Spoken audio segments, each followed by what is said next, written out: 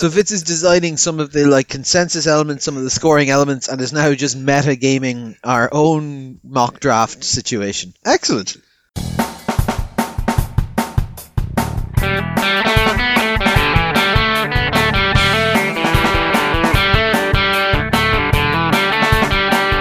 So hello, welcome to All Four Quarters, your one-stop shop for news, views, and overreactions to all things NFL. This is our mock draft edition, so we're going to tell you who's going to be picked where, why, and we're definitely going to get it completely correct. So we got Connor here, we got Ronan. Hello. And we've got Sean. Hello. How are we getting on, lads? It's been a long time since we were talking. I've got so much news, I just cancel the rest of the pod. We can just talk about all the stuff we did. Excellent. Yeah, we're back to back in this. We decided to split this out to a separate one, so if people are people are more interested in the mock or more interested in like kind of our overview of the players, and also so that you just didn't have like a 2.5 hour long podcast landing onto your smartphone, because I find that length of thing is a little bit daunting at times. So, in the last hour and a half of recording, has there been any breaking news that we want to talk about? Allow me to explain our mock draft magic machine. Yes, I think people need to know that, so go for it. So obviously the core of our mock draft will be me, Connor, and Sean all giving our 1 to 32 picks for all of the things. I believe we haven't put any trades in this year, so we'll just assume this is a no trade mock draft effectively. You might be wondering then, okay, that's fine, what else are you going to do? Well, because I'm insane, I every year create the consensus mock draft, which combines all of our genius into one super draft. And to do this, I create a kind of tiebreaker.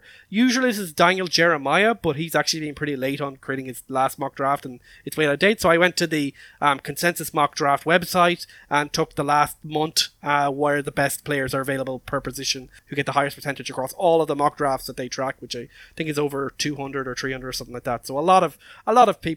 And then effectively our score for who goes into our consensus machine driven draft is such that if 2 out of 3 or 3 out of 3 of us agree on someone, obviously they get picked by our consensus machine. If we all disagree, but the consensus mock draft we took from the website agrees with one of us, we end up picking that player. And if that doesn't happen, it gets a little bit more complicated.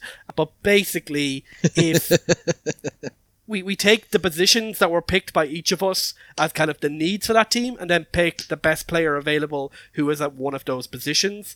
And even if that doesn't work, we then use Daniel Jeremiah's top 50 prospects to take the best player available. Thankfully, that last step wasn't required this year. I think we only have 5 players who we needed to go all the way to best player available based on needs suggestion. And so what we'll do after the draft is I'll take all of these players, I'll compare against how we did against the actual draft and our consensus machine as well, and we'll have the scores after that, and we'll see who was the winner this year of the mock draft tournament. I believe I'm the reigning champion right now, but it's basically completely random in terms of who wins per year. But this year is particularly random because, as we mentioned in our previous podcast, there aren't really that many clear guys, can't miss guys, so even the top of the draft could very much go off track very, very quickly. But yeah, I'm excited to see how we feel about these guys as we go through our respective choices for each team. Yeah, it's remarkable. We have 7 ones that we are kind of consensus on, isn't it? So that's not too bad. But what I find very odd is that some of them are quite far down the draft. So we've all just we're all in lockstep on what's going to happen at 26 to the Titans and stuff, which seems an unusual one. But as we said, yeah, there's going to be a lot of moving pieces up around here. So we'll see. So I suppose will we just kick straight into it? Okay, so let's kick off. Picking first, we have the Jaguars. God, they're back here again. Seems like it doesn't always get better. I think we are just unanimous across the board here. We're giving them Aiden Hutchinson, yeah? Yeah. I think almost all of the mock drafts I've seen anyway, almost everyone is Aiden Hutchinson. And as I said in the previous pod, he's got the leadership qualities. I think the Jags need him as much as he needs the Jags. I don't think he needs the Jags. Okay, well, they need him. If they don't draft him, I think it's a mistake. Obviously, as Fitz was saying, there's other names that have been popping up. Thibodeau, Walker, etc. are moving up the draft. Even Sauce Gardner, if you're feeling a bit cheeky. But I think as someone to build your defense around, he is the perfect player that the Jags need. I think, projecting Sauce Gardner would be saucy rather than cheeky, but overall, I think there's a lot of noise because the mock drafters have to create coverage and put Trayvon Walker in there and you get a bit of pop.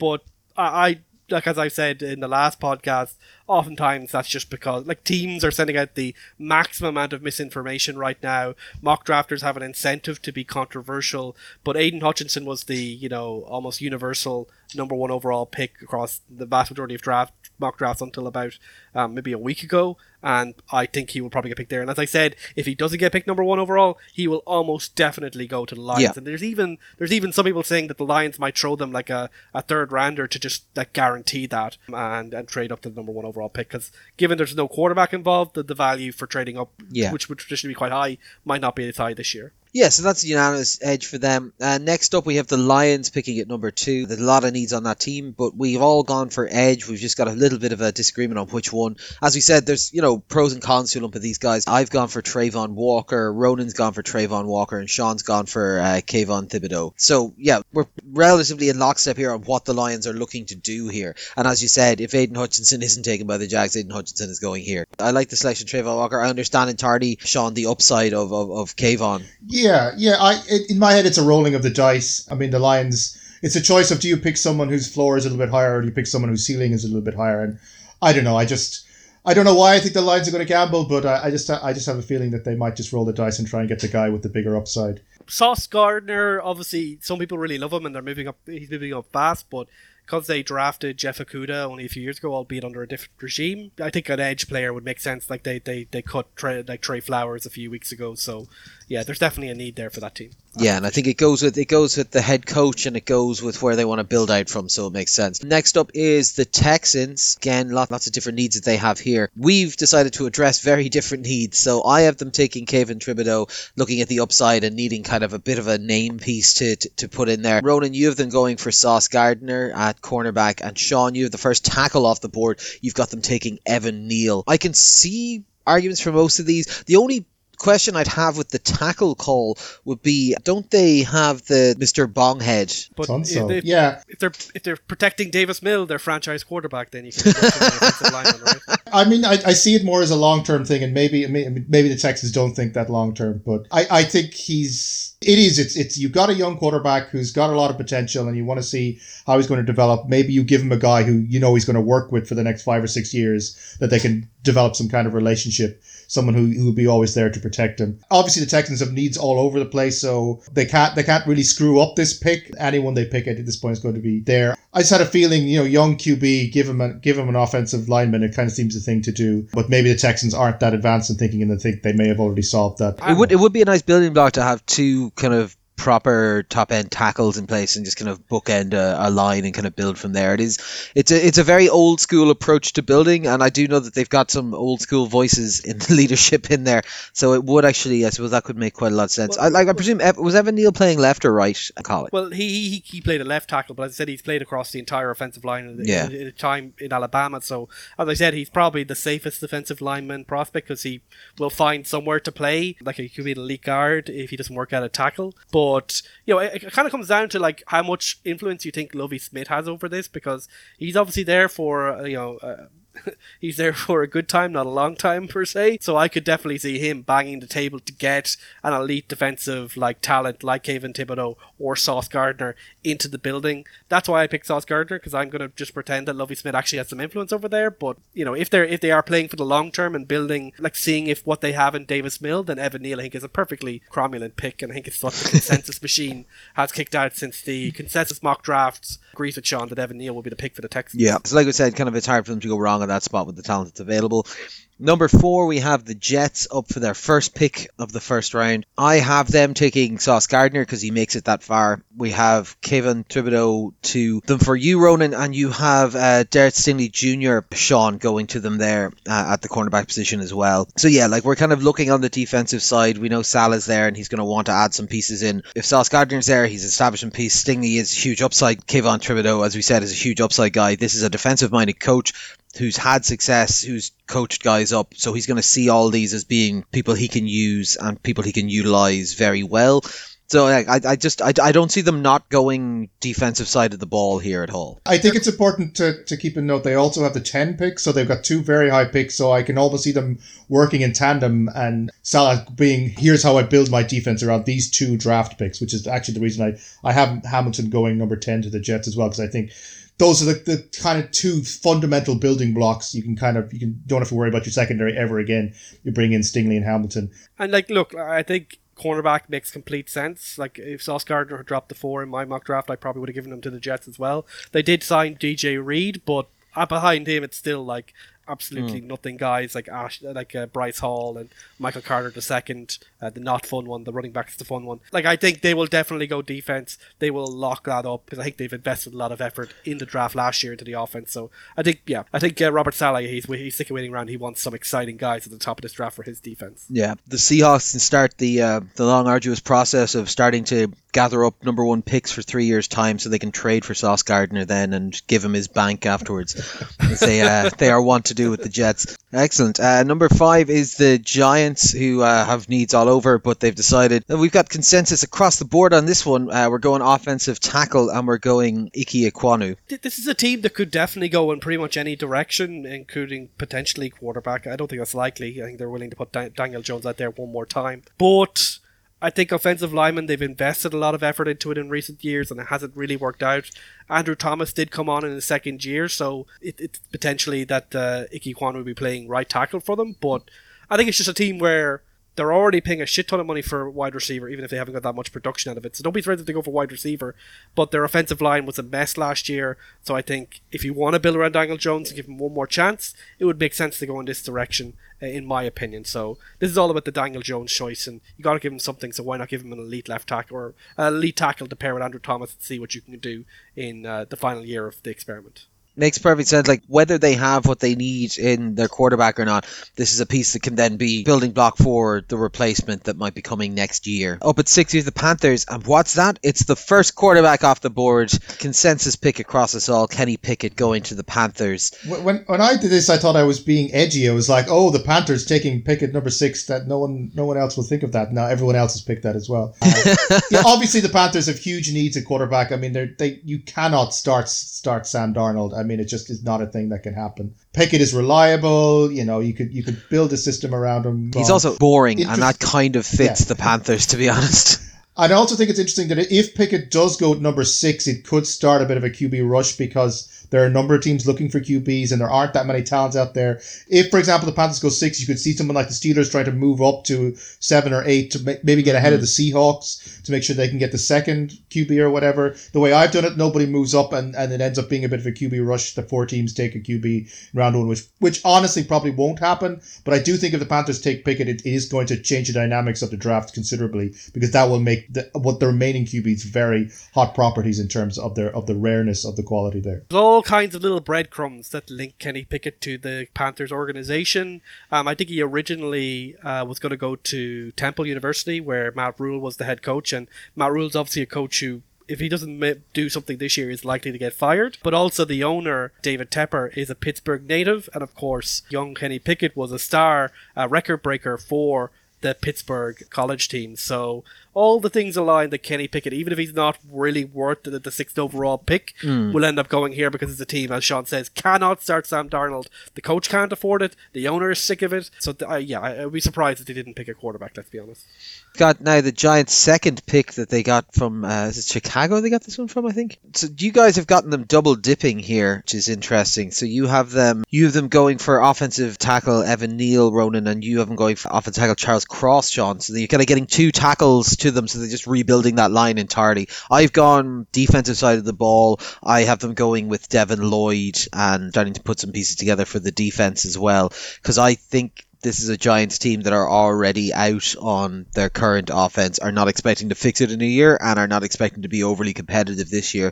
So they're going to try and get some pieces like the tackle, like the linebacker who might be able to be the leader on that defense for them and so on, so that they can then have those pieces in place for when they bring in someone next year. But equally, I think 2 tackles is a very good, strong base for them to kick off from. It's a declaration of intent if you go for 2 tackles. So you're very clear, this is what we're doing, we're building this unit now around John.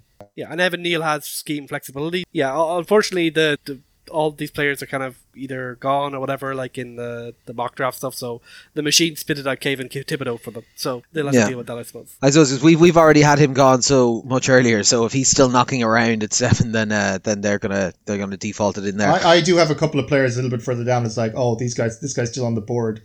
I guess I got to take him off. I think some big name might drop down a little bit because there's so much fluidity and there's so much variability going on and who picks what, and teams have specific needs. Certain players could drop down further than you think. Yeah, because like one that I found out from doing this was that there was actually, it was much later on that we started seeing a run on wide receivers in mine, and we didn't even really, I think I've got 5 going in the first round. I do think on the day, that's the bit that we're going to see some trades happening with people moving around for them. Like things like, I think we've all got, or most of us have the Jets picking someone up later on, but like I could also see them if they get an offer to like trade back and get a few more pieces, they would do it. Speaking of wide receivers, we've got a consensus pick at the next one. We've all got the Falcons taking wide receiver Garrett Wilson.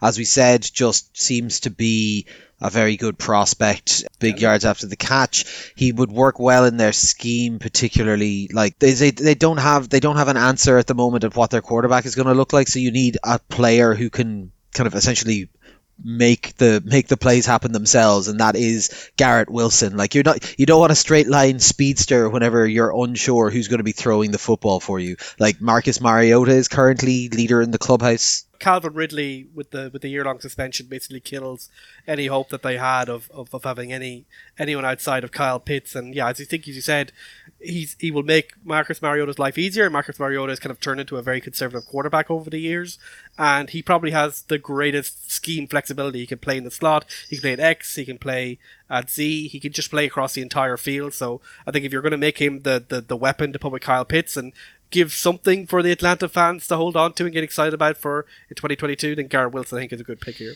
9, we have the Seahawks, and they're in the one that they got from Denver in the trade. So I have them deciding that their future rests on the shoulder of young Malik Willis. I believe, Sean, you also have him as taking the quarterback Malik Willis, and Fitz, given to your team and you kind of know them a bit better, you got them going offensive tackle here, Charles Cross. So you're happy with the current quarterback room?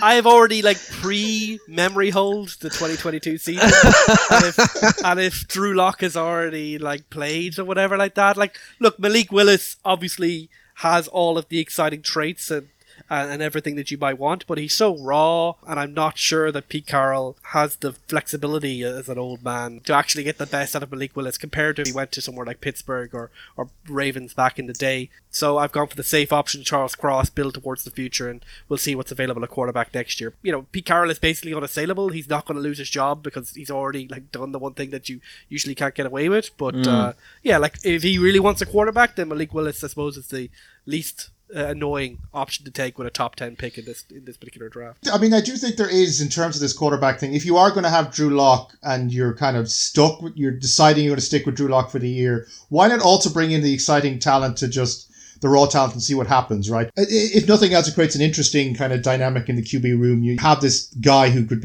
it's kind of like a Justin Fields, Andy Dalton thing, except obviously the talent levels are much different and the rawness is much different as well.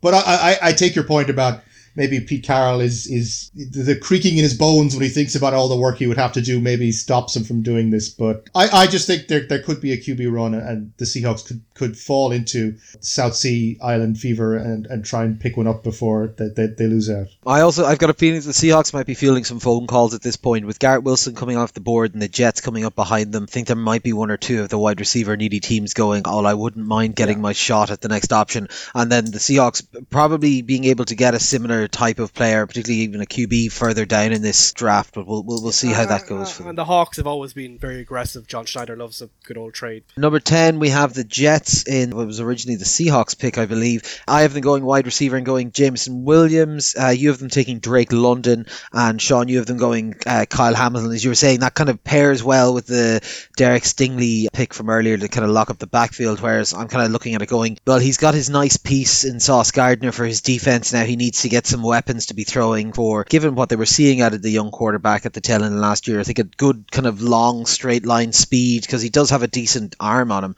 We saw a couple of very tasty throws at the end, so I thought Williams might suit, but I can see your one being the pick, Fitz. I think the only reason I doesn't have Drake London here is that I'm kind of wish casting that he's going to make it all the way down to the Chiefs, because I think he actually somehow does in my one, which is definitely incorrect. As we said, in the prospect preview, it kind of depends what kind of flavour they're looking for. Like Jameson Williams, they don't have someone like Jameson Williams right now. They have a lot of guys who work very well underneath, or they have Corey Davis, who is a middle of the road kind of ex-receiver. So if you're looking for someone to pair with Braxton Berrios and Elijah Moore and Corey Davis, then Jameson Williams is definitely someone who can make an immediate impact. And as you say, like with the quarterback they have in tow, who they're trying to build around, he loves throwing it downfield, so James Williams makes a lot of sense. So it's like James Williams is great to throw downfield because obviously he's really fast and he will get lots of open coverage. Drake London is good if you want a guy that Zach Wilson can just throw it up to him in contested coverage and he can trust that that's going to become a 70-30, 80-20 ball. So it really just comes down to like, what do you want to give Zach Wilson in terms of safety? Like a guy who's going to give him free touchdown, on a fairly regular basis, or a guy that he can trust to just throw it up to, like how Kyler Murray loves throwing it up to DeAndre Hopkins. It kind of comes down to what you want as a coaching staff. Sean picking like Kyle Hamilton. Kyle Hamilton, safeties aren't a prestige position in terms of that, but Kyle Hamilton is that once in a generation type talent that if he's falling down to this number 10 position, someone is going to jump at that, and a defensive coach like Robert Saleh could definitely be the kind of guy who jumps in Kyle Hamilton and chooses to put him in there. Next up we have the Washington Football Team / Commanders. I have them going offensive tackle with Evan Neal. You have them going with Kyle Hamilton, their own, and as you said, because if he's fallen this far, someone's going to have to take him. Sean, you have them picking the QB of the future, Matt Corral. Yeah, it's a panic. This is a panic. This is the Commanders seeing two QBs off the board and saying, oh my God, we have Carson Wentz, we have to do something. And just drafting what they think is the best QB on the board, who isn't even necessarily the best QB that's left on the board. I think there's going to be a QB panic, and I think people are going to be picking them up all over the place. I love Sean is so meta. It's like the Commanders are so incompetent, and of course they'll make a terrible pick, so I should make a bad pick for them. This could be the kind of genius move that means why Sean will win the mock draft this year. Yeah.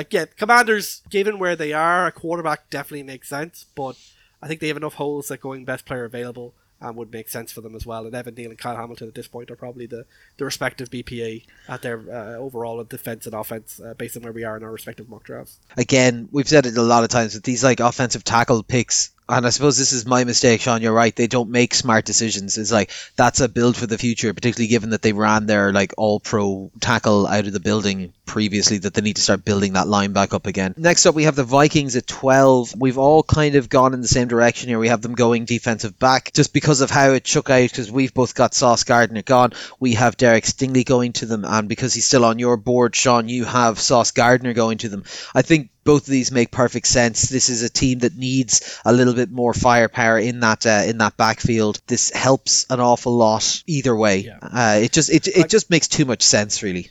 Like, the Vikings have hit and miss on a lot of quarterbacks over the last 10 years, it feels like. But a new regime comes in.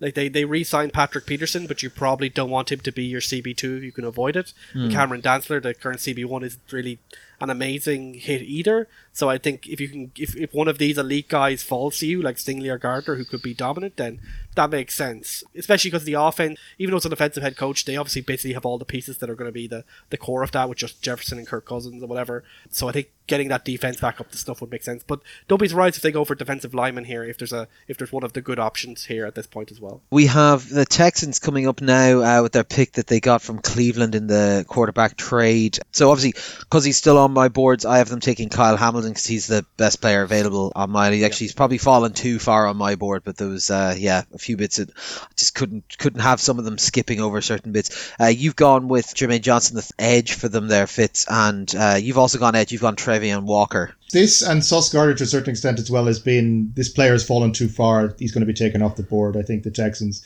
if Trayvon Walker falls to 13, which is unlikely, but it's how it's worked out on my board, then the Texans, they have to pick him up. Even the Texans can't miss that one. Well, that's it, because that's what I was looking at the Kyle Hamilton going, he's very good to be going to that team, but they can't not take him if he's there. It is a spot where they are looking at it and they're going, I think both me and Fitz have them going double defense here, that they're just looking to start building up a side of the ball because they just don't have any talent at any positions in the draft. This is what I think. I think this draft is very dynamic because of all these multiple picks the teams have, because of how it's also variable in terms of who actually people think is the best. It's going to be an in-the-room kind of draft where the dynamic of the draft as it plays out is going to decide a lot of teams' picks. They're not going to go in with, we know this is the person that we want. They will go, we will see what's on the board and then we will pick based on that. So I think it could go in any number of directions. We could have a wide receiver run, you could have a QB run. You could have the situation where certain players drop quite far down and teams have to pick them up. I think it's going to be a very interesting draft to watch in terms of something is going to happen to make it seem like quite a weird draft in the end in terms of where players ended up. Well, it's all about being in the room where it happens, and I assume Hamilton will be picked here then. Sorry, it took me a second. That is a joke of some description, yes.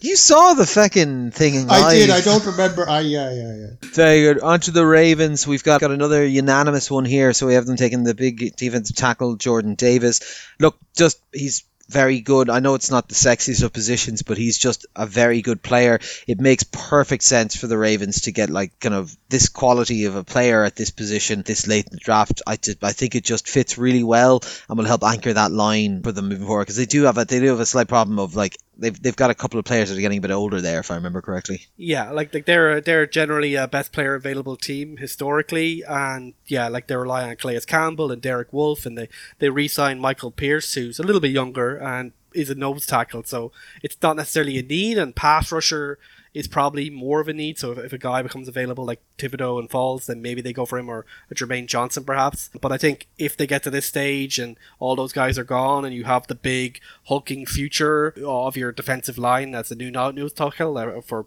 competition for Michael Pierce, who's obviously had poor years away from Baltimore, then this makes a lot of sense. This is actually, I think, if Jordan Davis is falling this far, I think the Chargers might be a sneaky pick to try and trade up and get Jordan Davis, because the way their defensive line went last year, I know they made some signings in free agency, he, I think, will be the perfect fit for the Chargers to kind of solidify that run defense and get that defense back on track. Next up, we have the Eagles. I think this is also a traded pick. So I have them going defensive line with Devontae Wyatt. You have them going linebacker with Devin Lloyd, and so do you, Sean. So you're kind of going linebacker on that one. I'm going defensive line. These all kind of make sense. I was mostly thinking that they, one of the things that was so good for them on their Super Bowl run was having that kind of deep rotational defensive line play, maybe them trying to rebuild that, but a good solid linebacker like Devin Lloyd does make an awful lot of sense as well. Good defensive lineman becomes available, like Devontae Wyatt might be a little bit of a reach here, but he would be solid. But if any of the elite guys fall, then definitely. But they're kind of weak at all levels of the defense. They could do it reinforcement, so I definitely could see them as a team that if one of the big names from the defensive side drops on them here, that they'd be willing to make that investment here, and they could probably do some help on the offensive line as well, to be honest. So I expect the Eagles maybe to be one of those teams that's training around a lot, just seeing if a guy falls to them that they can't afford not to take. Then have the Saints, who obviously have a lot of question marks at quarterback, at wide receiver, just pretty much an awful lot of questions at head coach, I suppose, as well. I have them taking offensive tackle Charles Cross, just trying to restart building up that line again for whoever is going to be the natural successor, because I don't think they're finding that quarterback here, and I think they know that. You have them getting a wide receiver, Treylon Burks, and Sean, you've also got them going wide receiver with Jameson Williams. I think both of those make perfect sense. I think the only reason that I have them going tackle here is because I have them picking up a wide receiver, because they're another one of these teams you're mentioning, Sean, that have 2 picks, and these picks are only 4 picks apart. So I think they look at the Chargers and the Eagles as not being teams who are going to be going wide receiver, but might be going offensive tackle. It was my logic, essentially. Yeah, I can see the logic of this. And I also think there is a kind of a weird wide receiver thing of best available versus best fit. I think Chris Olave goes off in a lot of drafts around this point. And I did initially have him actually. I think I've messed with Fitz's consensus picks a bit by changing my wide receivers at a late stage. Jameson Williams maybe doesn't fit exactly into this what the Saints may want. Olave is probably more consistent in terms of that. But again, it's the best player available. If a player like him is available around here, the Saints maybe take a move. It's also a possibility that someone kind of draft up. If there's a wide receiver kind of rush going, the Packers, for example, might try and move up here somewhere as well, given they're probably going to try and draft a wide receiver as well. The problem is you get down this far in the draft, it becomes so dependent on what you've already done in your draft that it could be so widely wrong on a number of levels, and you end up with some... Oh, did you? Well, that's why, because Charles Cross has gone a good couple of picks back for most of you guys. So I was just like, look, if he's down this far, and the Saints will need that, and if they can sort their wide receiver at the second pick, essentially. Yeah, it does depend to a large extent to whether you think Michael Thomas is ever going to come back. Like, if the team believes Michael Thomas is going to come back and be, an effective wide receiver again, then obviously picking up a wide receiver here may make less sense than trying to replace their left tackle, who they lost in free agency. And bringing in Charles Cross or even Trevor Penning might make a lot of sense there. But I've kind of gone from the exciting pick in for a team that is trying to kind of get back on track. 17, the Chargers are up. We've got a unanimous pick here as well. As you said, I think they would be one that might look at if they can get into that kind of top end defensive tackle silence things. But at the moment, they're kind of down there. Most of those players are not available, so we've all got them going for offensive tackle Trevor Penning. Invested a lot of resources to update their offensive line last year, but it still wasn't perfect, and I think they could definitely do it, replacing Storm Norton at right tackle if they can do it. And if this guy falls and he's got the right attitude and kind of make their offense a more aggressive unit, then it seems like a solid pick here. They're a team that could definitely go in any direction at this point. As Sean says, it's kind of a crapshoot to some extent, so this agreement is kind of probably us kind of following each other and trying to have some level of agreement at this point. Yeah, I think they could go defensively as well. I did initially, I think, accidentally have Jordan Davis here, even though I had him 4 picks earlier as well. The Chargers can, there's a lot of room for improvement on the Chargers. Probably won't be Trevor Penning, but it would be very interesting if we could randomly get 17 right, or later on 26, which is quite an achievement. Yeah, that would be something indeed. Eagles up again. I have them double dipping on defense and taking George Kalatis, which I think it's early, but I've just got this feeling that the Eagles are going to be like, okay, we kind of know what we've got on our offense here. We need to get some defense together because we're playing in a shit division. We were letting them put up points. If you think of how many games for the Eagles were run close against teams that should not have been running them close, I think they slightly overreach here and they go for an edge player. They have an aging defensive line. This makes a lot of sense, even if it feels like a little bit of a reach. Honestly, we've talked about the double pick thing, and partially that reflects being a little bit. It's well, if I pick the wide receiver here, then he'll probably end up being picked at one of these spots, right, for the Eagles. So I've gone for Jameson Williams just because I think they've already gone 2 years in a row. Why not go for the third one, right? And yes, it does. Keep stacking up those Alabama guys. But look, I think the defense probably should be the priority here. But I think Jameson Williams might just be too tempting an option for them to not pick up at this point. Yeah, I've gone double defense, but I've gone secondary with the second pick, so cornerback Andrew Booth Jr.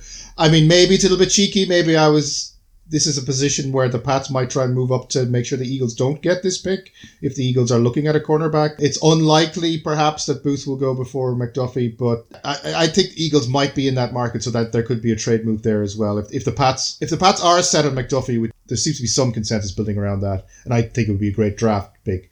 Maybe they try and move up. And the Eagles have already demonstrated that they're willing to move their draft picks around. They had at one point, I think, 3 draft picks in this 15 to 18 part of the draft anyway, so they might be moved out of this spot depending on the dynamic of the situation. No, that makes perfect sense. The Saints' second pick is up here now, so me and Fitz have them taking Chris Olave, who I think we kind of briefly discussed on the first pick, I think would be quite a good scheme fit for them. And you having them with already taking Jameson Williams earlier, have them going edge and taking Jermaine Johnson the third. Jeez, Fitz, you're going all out. You're giving them double dipping or double dropping wide receivers. It's kind of a meta move, right? If you pick the same position twice, they're almost certain, and they have a major need there, then almost certainly one of these picks will be right, and I can pick up half a point or whatever for having the player going to the right team, even if it's in the spot. Oh, so it's not a Saints we will draft 2 wide receivers because one of them is bound to be good. It's Fitz going, they're bound to draft a wide receiver somewhere, so I'll just have I get 2 chances at it. So Fitz is designing some of the consensus elements, some of the scoring elements, and is now just meta-gaming our own mock draft situation. Excellent. Okay, so we've got the Saints covered off there. We're all the way down to 20 now, and the Steelers are here. Now, the question is, do they pick the quarterback of the future? I say no. I say they bring in offensive tackle Barrett Ryman here, start to build a bit of a line. They don't know what their answer at quarterback is going to be. I just don't think that they're seeing it on the board here at this point. And they're going to bring this guy in, try and set up a bit more of a kind of a running environment, try and get a bit of support for whoever is thrown in behind that line. They watched Big Ben getting murdered last year behind their offensive line. I think they want to try and find improvement wherever they can. You guys have decided that they do like what's available in the quarterback market. Fitz, you've gone for Malik Willis, and Sean, you've gone for Desmond Ridder. Desmond Ridder just feels like a Steelers QB. I mean, solid, reliable. I think if the Steelers hadn't had Big Ben for so long, they definitely would have picked up Alex Smith at some point. It's that kind of, we can trust you to fit in the system and do the things that we want to do. I can't see the Steelers going into the start of the season with Mitchell Trubisky as a starting quarterback. They will at least want to multiply their options in terms of creating some sort of QB competition, bring in a rookie, see how that looks as a situation and then kind of make a decision. The Malik Willis thing, which is an interesting pick from Fitz, I just think there's too much uncertainty. I don't think the Steelers are a too much uncertainty organization. I think they're a solid, this guy is going to be reliable and we can trust him to game manage. I just think that's how the Steelers think and that's how they'll go. The thing in the back of my head that I think Jimmy G ends up on the Steelers. They might look across at their, cross-division rival and go, well, they took a toolsy quarterback who people doubted as a passer. They turned him into an MVP. We're the Pittsburgh Steelers. We can do just as good as them. I think Malik Willis, if he goes to an organization like the Steelers, that feels like an organization that has the coaching talent and the attitude where they can maximize him and actually use him first off as kind of like a dual threat quarterback, but could then develop his skills over time. I think they've shown that they're a good organization, and I think they'd be willing to take a risk on Malik Willis as potentially the kind of upside option that they think they need to compete with the Chiefs and Bills of the world to get back on top. So I do think that's interesting. The Steelers are one of the types of organizations that, like, I know that they haven't ever had the losing season thing, but like, the kind of feel of that they might actually just leave a Mitch Trubisky or someone out there if they feel that they need to develop the quarterback they draft to get them ready or whatever. So like, yeah, I see what you mean, that could be a good spot for him if he needs a bit of work. 21 is the Patriots. We've got a unanimous pick all the way down at 21. We have Trent McDuffie going here, the cornerback. I'll let you talk about this one, Sean, because you've kind of salivating a little bit about this. You think that you were talking about it in a previous pod. Yeah, as I talked about previous spot, I think he's a perfect Pats player, competitive, aggressive, tough, a little bit undersized, so he has to fight for everything that he's got. He's great one-on-one. I think he's got all those kind of intangibles that someone like Bill Belichick looks for. Obviously, with J.C. Jackson gone, there's a need to replace at cornerback. He feels the most like a Patriots player of almost every player in this first round. If I had to pick who's the most Pats player, I think it is Trent McDuffie in terms of that. The question, as I said, does he fall down this far? Does someone like the Eagles or some other team try and make a move for a cornerback? Do the Pats react with that? Do they have a backup plan? They might look for a wide receiver is the other option. Yeah, it just feels like a Pats pick to me. The Pats are always one of those teams that you could never quite predict fully, but this seems like a solid pick. Next up, we then have the Packers. I've got them going wide receiver because, to be honest, they need it. I've got them going with George Pickens. You've got them going with Jahan Dotson. You've got them going Drake London, Sean. So we're all going wide receiver here. I think, as we said, we're just kind of seeing which one would fit the best for them. I did change. I think I initially might have had Treylon Burks here. But the more you guys were talking about Drake London, I think the Packers probably will. Again, they have two picks.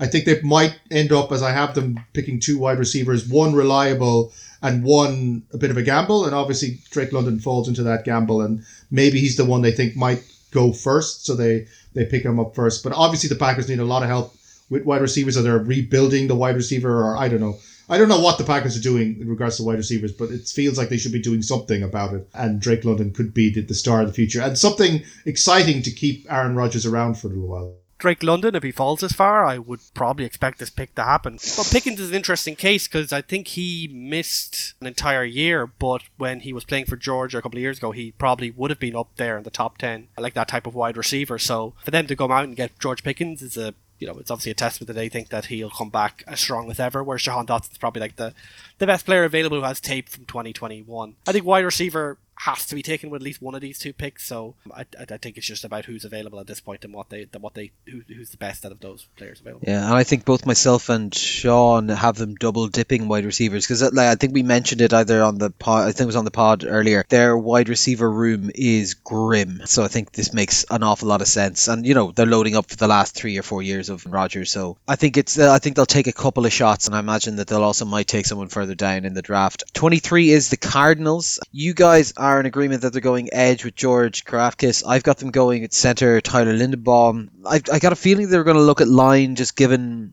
how that line looked protecting Murray last year and the injuries that he had. But I can totally see them wanting to get some defensive playmakers there, and I think I actually have Karlaftis going earlier to the Eagles. But yeah, I think that makes sense to me as well. Yeah, I just think the Cardinals have needs at edge that if someone someone like Karlaftis falls this far down the draft, he's kind of the fifth edge behind Johnson as well. If you think about the guys going high, he is probably being maybe a little bit underappreciated because of the talent above him. So falls to 23. I think the Cardinals go, well, yeah, he's the last good one available. Let's take this option rather than having to to deal with that problem some other way. Makes sense. 24 is the Cowboys. Kind of, we have them all going the same direction. We've just got slightly different players. So me and Fitz have gone with guard Zion Johnson. You've gone with guard Kenyon Green. Yeah, look, this is a team that for a period there had an incredible offensive line. They want to rebuild that back up. Their run game is based on it. They've seen, serious season-ending injuries happen to their quarterback and stuff. So they, I think, want to just kind of start to rebuild that. And either one of these guys are kind of a very good starting point for that. This, for me, this Kenyon Green pick is, again, like the Commanders, I'm trying to get in the mind of of what the Cowboys are likely to do. The Cowboys love drafting offensive linemen. It's their big thing. But also, Kenyon Green is a guy from Texas. He's born in Humble, Texas, which is just perfect name. Went to high school in Texas. College, Texas A&M. This guy is Texas through and through. The Cowboys are going to go, yes, he's our guy. Fits the brand perfectly of this kind of hard-hitting Texas forever kind of guy. It feels to me most like the Cowboys be like, yeah, this is our guy because of the feel, and all the rest of the analytics and stuff doesn't matter because we know who are Cowboys and who aren't, etc., etc. For integrity's sake, I'm not going to change this point, but Sean sounds more right than us right now. Oh, he definitely does, yeah. At this point, I think it's just a scheme fit question on the guards, because I think we've all got them going relatively soon anyway to two other teams. Next up is the Bills. I've got them taking cornerback Andrew Booth Jr. You've gone running back Fitz with Breece Hall. This is the only running back out of the three of us that have going in the first round. John, you've also gone with cornerback. You've gone with Kaiir Elam on this. So yeah, I completely understand the running back move. I don't think there's a risk of anyone taking one ahead of them, so it might be a trade back kind of situation for them here if they can get their hands on it. This might be a spot where the Chiefs might try and trade up if they want to get ahead of the Packers' second pick, if they want to get a wide receiver that hasn't been picked yet or something like that. This is a fantasy pick, right? Like, I'm just like, if Breece Hall goes to the Bills, you're like rubbing your hands and everything like that, and like picking up your like CB2. Andrew Booth Jr. and Kaiir Elam are both highly valued guys who won't be forced to play in CB1s with Trey White already there. So yeah, Breece Hall, it's kind of wish casting. I think the Bills, like, they are at that level where the team is so stacked from end to end that they don't really need to draft anyone. So why not get the exciting guy and get a run game going that doesn't rely on Josh Allen putting himself at risk for half the season. This is the thing, like it almost feels like, I think we discussed this on previous pods about this kind of like the Bills and them kind of looking at the Chiefs and what they need to do, and like this feels like the Chiefs, was it last year or the year beforehand, picking up Clyde Edwards-Helaire, that like they didn't have gaping holes and they thought that might be the piece that would push them over. So it does have a bit of that feel to it, and I agree with you. I think it would be great if they did it. I'm just not sure if they would pull the trigger or not. If there's a running back goes in the first round, it will be this pick and it will be Breece Hall. The question is whether or not the Bills will do that. Or if they think maybe that they can pick him up in round 2 or an equivalent running back further down the line. Here is the most dangerous decision we have. We have a consensus pick at 26, which requires so many things to be correct. We have the Titans. This is their... No, yeah, it's their first pick. Sorry, they've only got the one pick in the first round. So we have them taking linebacker Nakobe Dean across the board here. They might be joining the wide receiver bum rush, because obviously there's been some negative noises coming from the A.J. Brown camp, but given all the wide receivers going elsewhere, and Nakobe Dean kind of being like that one guy that evaluators and pundits, like, they love the guy, they think he's a real leader, then they're kind of going, like, Tennessee, they don't have any obvious need across anywhere really, but Nakobe Dean, it's the kind of guy that I imagine Vrabel would like to have in his locker room and just kind of make sure that defense continues its upwards trajectory. Yeah, like, it just feels like something that they need, because their defense looked anemic throughout most of the year. Like, they were that kind of like okay but not quite, particularly if in a league where you need to stop the other team scoring 30 because they were not putting up 30. They didn't have the kind of the difference makers, particularly at that linebacker core. Buccaneers up next. So me and Sean have the same idea here of stoking up the line. We've both gone for guards. We've just flip-flopped on the guards that we had for the Cowboys. So read the Cowboys descriptions if you want to know why we think these guys are good. Fitz, you've gone on the other side of the ball. You want to add some defensive work, and you've added them Devontae Wyatt, the defensive lineman. Yeah, I think he should thrive in a system where they have Vita Vea kind of as the dominant nose tackle, so that Devontae Wyatt can then be the one kind of picking and choosing, and they may want to move beyond kind of having the veteran like Sue in there every year. But I think guard, with the guard retiring, Ali Marpet, that's also a very solid pick. So yeah, I think Kenyon Green, if he dropped, that would be a good kick, and Zion Johnson certainly is highly rated. So I think any of these are good picks for the Buccaneers. They obviously don't have too many holes, so can just kind of pick what they need at this point. And like obviously the pick on the guards is just because Tom's there to protect him, and for when they're building into the future, they want to have a solid line to put whoever the replacement is going to be behind him. I think that brief period of the 30-day long retirement or whatever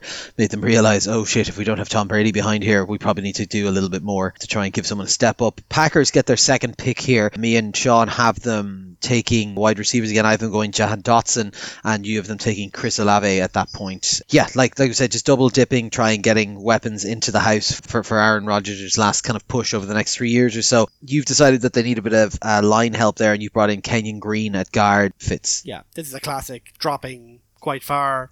A good team would pick up a good player if he's still out there, and Packers have traditionally been a team that's happy to best player available even if it's not necessarily the biggest need. Surely if they really want to motivate him, they should take another quarterback. Yeah, so that's Packers there. We've got the Chiefs now have back-to-back picks at 29 and 30. So on the first pick, to be honest, these are interchangeable. First, we've got I've got them going edge, and so do you, Sean, with Boye Mafe, I think it is, and you've got them going cornerback with Andrew Booth Jr. there. Obviously, look, if he's hanging around, I think they probably do go there over Boye Mafe. I think I had him already gone at that point. Who knows who's available at this point? And obviously, we've kind of already given away all the best players, but not all of them. I saved one for my second pick. Well, yeah. But like Andrew Booth's a solid cornerback. They kind of definitely could do with some help there after losing their cornerback this off season. So it's a team that obviously has to build through the draft and obviously has multiple first round picks here. So I think they'll be looking to get them in impact positions, which is usually wide receiver, cornerback, and the respective lines. So as I said, on the first pick we've got them going. Two of us have defensive edge, and one of us is cornerback. And then the second pick we've got two wide receivers and a safety. So what we're basically seeing is like one going on both sides of the ball, apart from yourself, Sean, who kind of sees you're not liking the wide receivers that are left over, and you're seeing, look, if there's these two are here, then take so you have Boye Mafe and Daxton Hill. The wide receivers are a bit, as we've seen, it's variable. There's a lot of good ones out there. It's eminently possible the Chiefs will pick up a wide receiver given that what they've lost, but I do think they have needs in the secondary, and Daxton Hill is kind of a combo safety cornerback. He can play all over the place, so quite a versatile pick, and I think it's one of those things. Again, it's like a best player available, but it's not quite in that he might be expected he'd fall this far, but he's got a lot of versatility, so I think they pick him up. But I can definitely understand a wide receiver also being. I think the wide receivers are probably the hardest part of this draft to pick because of the various team needs and the various talent available and the quantity of the talent available. Any number of wide receivers could go in any number of spots. So it's very hard to know which teams will take which ones. Yeah, no, 100%. I have Drake London falling this far, but I don't think that's actually going to happen anymore. So I need to probably adjust that, but I won't. I'll just leave this as is. Yeah, so we've got those bits. Then we have the Bengals at 31.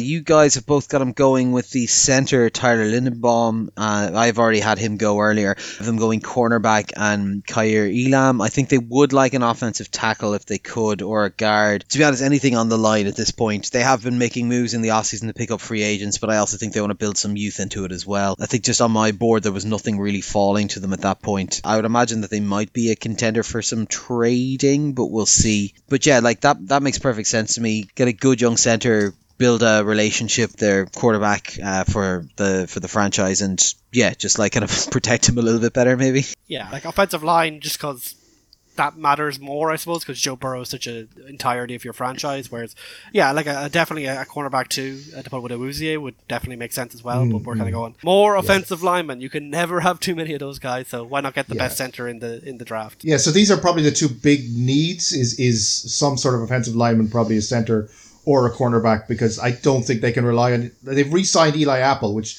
just states the problem.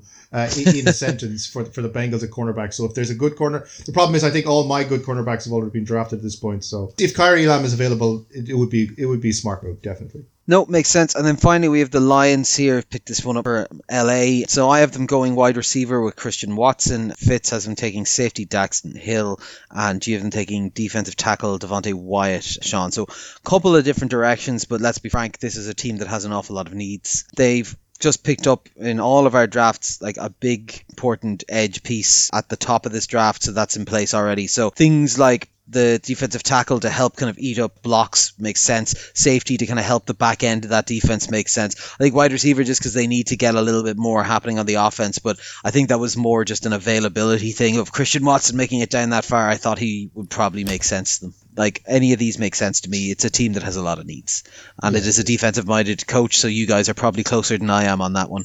No, I mean, they've got so many needs that the best player available is probably what they'll go for, and I think Wyatt was the best player left for me at this point. If any of us are right on this pick, it'll be a miracle. To be honest, if the Lions pick at 32, I think it'll be a miracle. I think they are prime for needing multiple picks. As we said, they have a lot of holes. Like, if there's a quarterback kind of available at this point, this is the pick that people will trade into to get that 5th-year option, basically, or another position where the contracts are going, like a wide receiver like Christian Watson, someone might trade in for him, or like an edge rusher. Like, anyone that you want 5 years, someone will probably trade into this. Yeah, it's the one thing that I actually find interesting.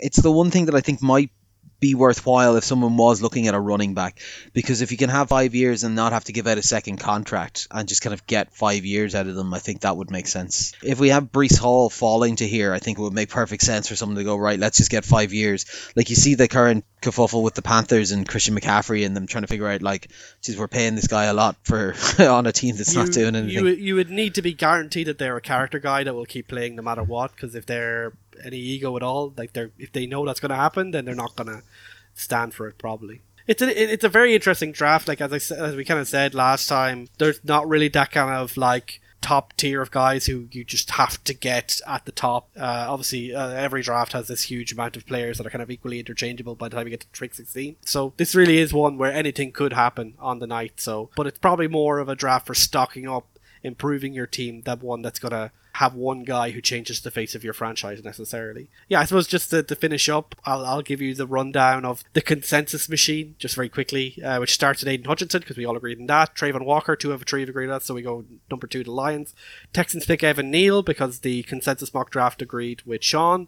Sauce Gardner goes to the Jets because the consensus machine agrees with Connor. Iku Konru, we all agree, goes to the Giants with their first pick. Panthers pick up Kenny Pickett. We all agree there. Kayvon Thibodeau is given to the Giants due to the many different levels of tiebreakers. Effectively best player available at a position of need. Garrett Wilson, we're all agreeing he's going to the Falcons. Malik Willis, you two guys agree that he's going to go to the Seahawks. Drake London, the mock draft consensus agrees with me, so he goes to the Jets at their second pick. Kyle Hamilton, the mock draft consensus agrees with me, so he'll be going to the Commanders. It's in our consensus machine. Derek Stigley is going to the Vikings because me and Connor agreed that he go there. Jermaine Johnson, the Texans, because I agreed with the consensus mock draft. Jordan Davis, we all agree is going to the Ravens. Devin Lloyd, me and Sean agree is going to the Eagles, so we'll give it to him. Jameson Williams is another consensus machine tiebreaker one. I think Sean was the one who had him there, so that's why he goes there. To the Saints, Trevor Penning, we all agree go to the Chargers. The Eagles pick up Andrew Booth due to another Sean tiebreaker and the various different things.